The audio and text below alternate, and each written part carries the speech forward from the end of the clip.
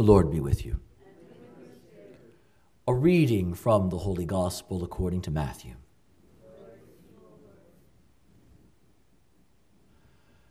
Jesus said to his disciples, "Not everyone who says to me, 'Lord, Lord,' will enter the kingdom of heaven, but only the one who does the will of my Father in heaven.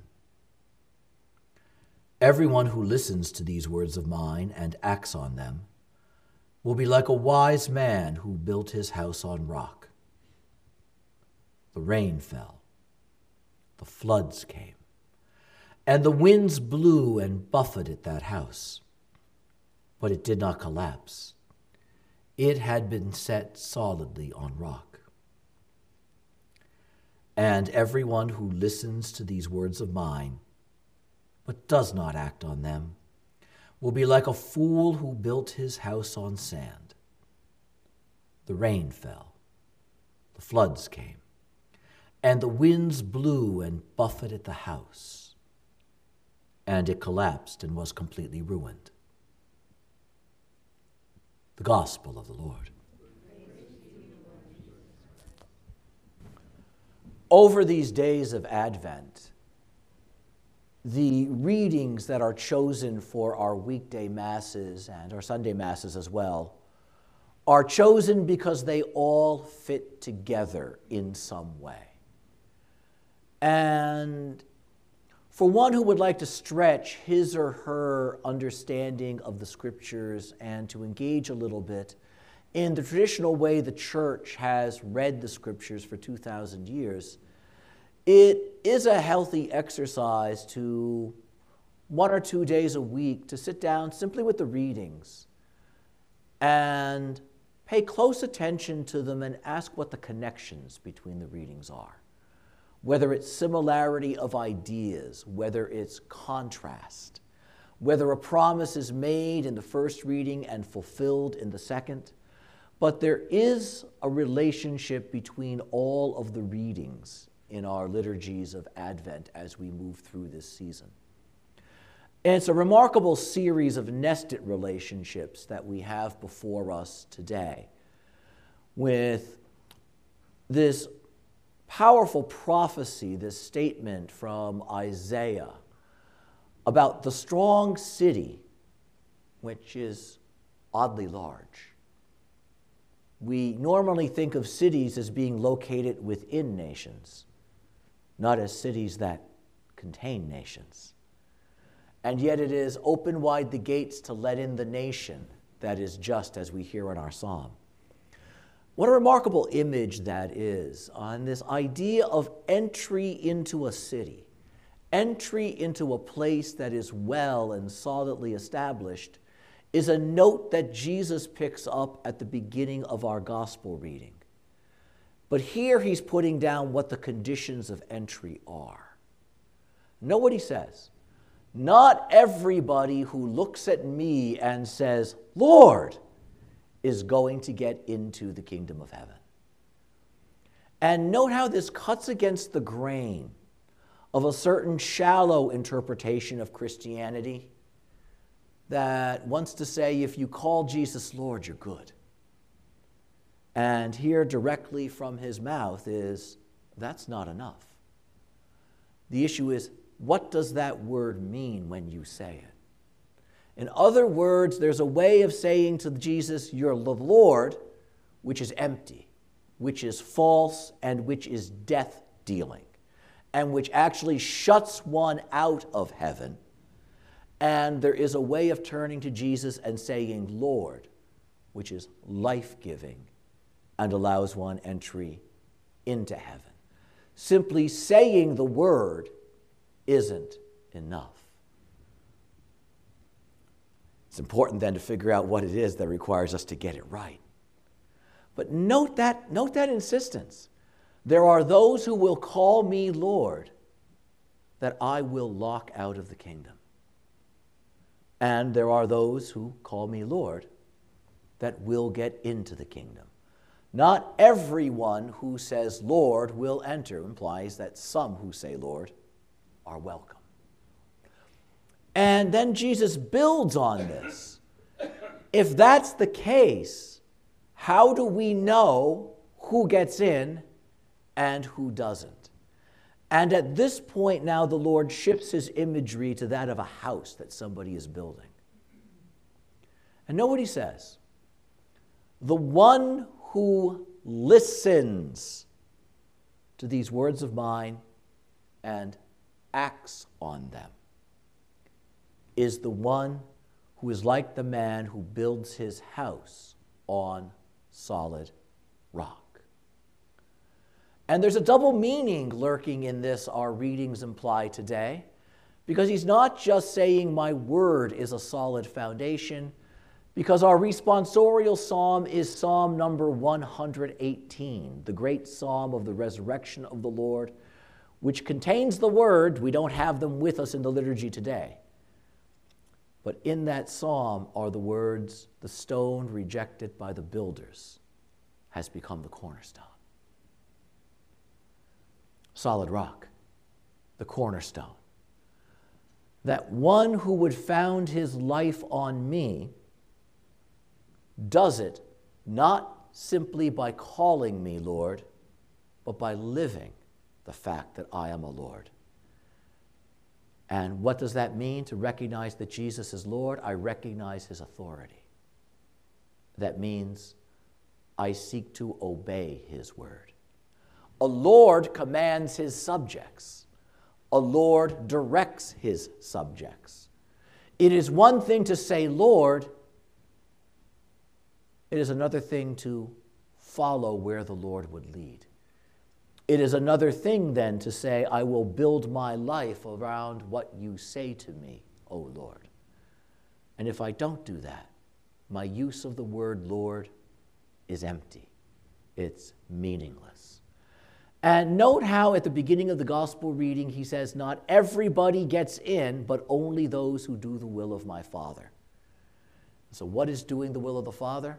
Hearing the words that I give you and acting upon them. Note the insistence on concrete action, concrete response. It is not enough, Jesus says, to know my teaching. It is not enough to look at me and say, you are the Lord. Because if you recognize that I am the Lord, that demands that you do something. If you recognize that I am the one who has the words of life, then you have to do something with those words. Otherwise, you receive the word of life and you ignore it. And what good does that do you? And so Jesus here then says that one who is content to know what I say and not do anything with it is like that one who in building a house for himself, a place where he will live for the long term, builds it on sand. There is no real cornerstone. There is no real foundation. It rests on nothing. It rests on complacency. It rests on refusal to change. It rests on a certain presumptuous arrogance. Jesus is Lord, so I'm good. Jesus loves me, so I'm good. Jesus saves us all, so I'm good. And yet note what the Lord says. I do all those things, but you're not good until you respond. And so that one who does not respond, that one who is content to rest in a false sense of safety, a false sense of security, to sleep peacefully in the house of presumption, is that one who will experience ruin. And note over Advent how we hear statements of the trials that come before the end of all things. And so note what the Lord says here. Both of those houses, the house of the one who built on the true and living cornerstone, and the house of the one who founds his house on the shifting sands of complacency, both of them will experience the trial, because the storm comes to everybody. Both houses will experience the storm. The winds will rage and buffet the house. The flood waters will rise. The rains will come. Note how he speaks. Not they may come, but they will come. Trouble will come. Something will come to shake those homes. And what that is the test, the trial. And that trial comes, why? To prove which is the well-built house. To show forth clearly and directly whose life is founded and built on the cornerstone and whose isn't. And know what the evidence is. The evidence is one survives the trial and one collapses into nothing. To the eye, both are houses. And as we all know, oftentimes it's the beachfront property that is much more expensive. And yet it is also the beachfront property that is much more exposed to the storm. And so here the Lord speaks. If all we do is look when the sun is out, it might be that the house built on sand is the better one, the more appealing one, the pricier one, the more attractive one. But the sunny day isn't the measure of the quality of the building. The quality of the building is what happens when the storm comes. And what is the house that will survive? What is the house that will last? And the proof of the quality is that when the difficulty comes, when the trial comes, when the test comes, one remains standing.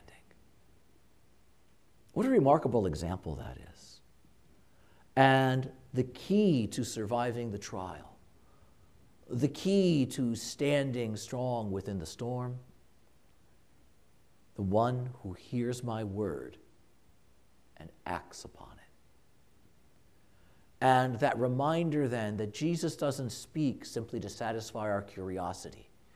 Jesus doesn't speak to entertain us or merely to inform us. He speaks to empower us to a certain way of living. And he expects that we respond and then live accordingly. And now we go back to our first reading again. This image of the two houses, one that survives the storm and one that collapses into ruin. Because what do we see in the first reading? There's the strong city. Opens its gates to let in the nation that is just. Found it firm, that city. And then what do we hear? This city that receives the city of God, this city to which the people of God are called and toward which they move, is contrasted by another city. And note what we hear. The lofty city, the proud city, the dramatic city, the city that sets itself above others. Another place, what is a city? It's a place of many houses, a place where many dwell.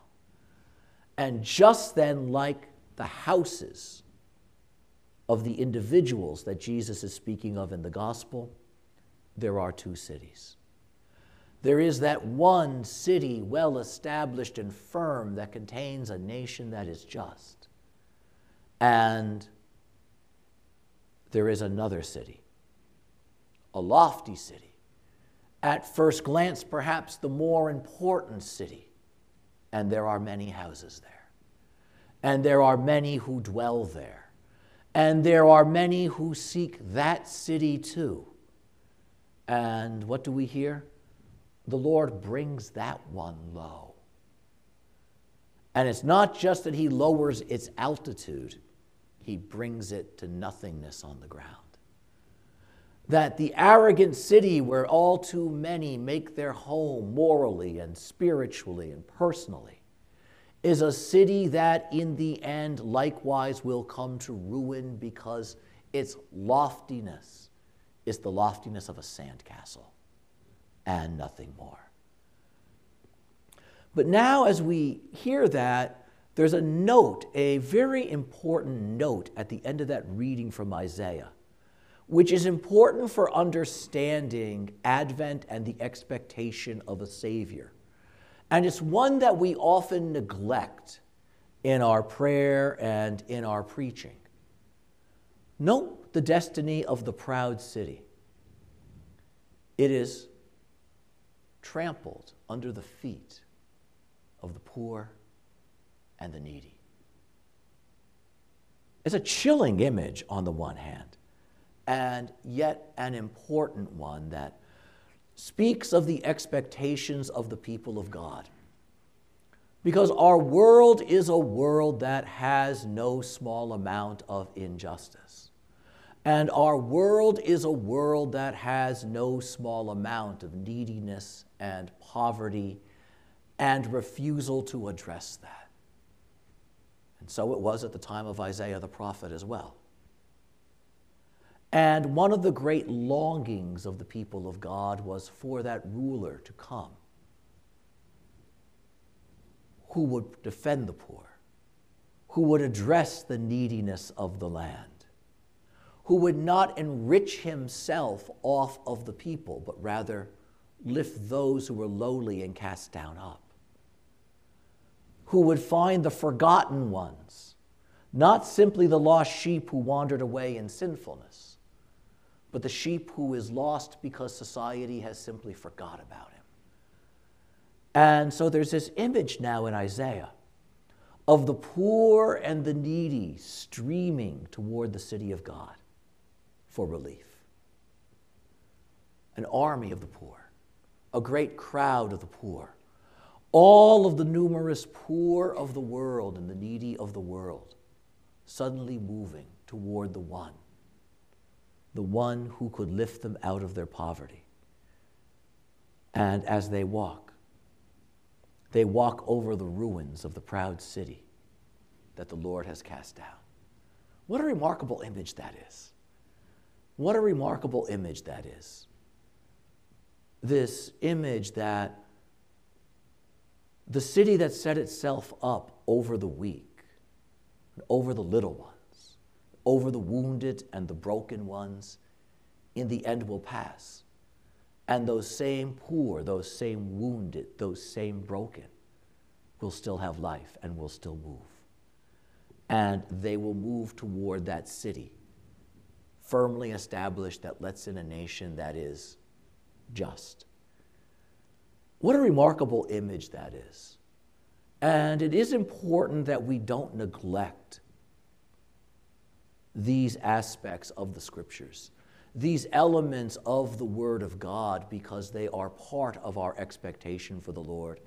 And this is in no small measure the Lord himself instructing us with regard to the kind of world, the kind of salvation he is moving us toward. But note, we have the arrogant city that comes to nothing, the city founded and established by the Lord that has ample room for the many of the needy, the many of the afflicted, the many of the poor. And in the Scriptures of Advent, there is an awful lot of movement. And a lot of the movement, if we pay close attention to our Old Testament readings, is exactly that. It is the surprising movement of the lame who suddenly can walk again. It is the movement of those who have been cast aside, who suddenly are called and invited. It is the movement not of the few who are rich and successful. It is the movement of the many who are not, and who turn to the Lord in no small measure because they know their need for him. And so it is the little one, the humble one, the one who turns to the Lord first in that need and that desire, and then who responds. What a remarkable series of images in our readings today. And what runs through all of them is that Christ himself is the cornerstone. The true city of God is founded on Jesus Christ. It has no other foundation. The true foundation of the spiritual household of the heart is Jesus Christ. There is no other cornerstone upon which to build. But building on the cornerstone means a lot more than saying, Jesus is my Lord and Savior. That's nice. It's good to say that. We need to say that. But more than saying it, we need to live it. And living it, the Lord says, involves something very concrete. To hear these words of mine and to act on them. To receive them and to do something with them. It's a pretty simple message in the end. A pretty clear instruction, but it takes a lifetime to learn how to live it. And fortunately, though, we can do that here, where we don't just hear these words, but we can come forward to Him and stretch out our hands. And we stretch out our hands to that one who is the true cornerstone of salvation, the true cornerstone of our hearts, the true cornerstone of the church. And in receiving Him, we are invited to found our lives ever more securely upon that foundation stone. As often as we gather here, note how wonderful that is. However much the shifting sands upon which my selfishness has caused me to build my house come crashing down, I can come here, stretch out my hands, and be about rebuilding. However much my building does remain against the storm, I can always strengthen it by founding it more securely, more thoroughly upon that great cornerstone. How wonderful it is. It's imagery we don't often use for the Blessed Sacrament, but we really do stretch out our hands to that cornerstone upon which the Lord says, found your lives, and your lives indeed will be well founded. And you will be those who are in that nation of the just that receive entry into the kingdom of heaven. Amen.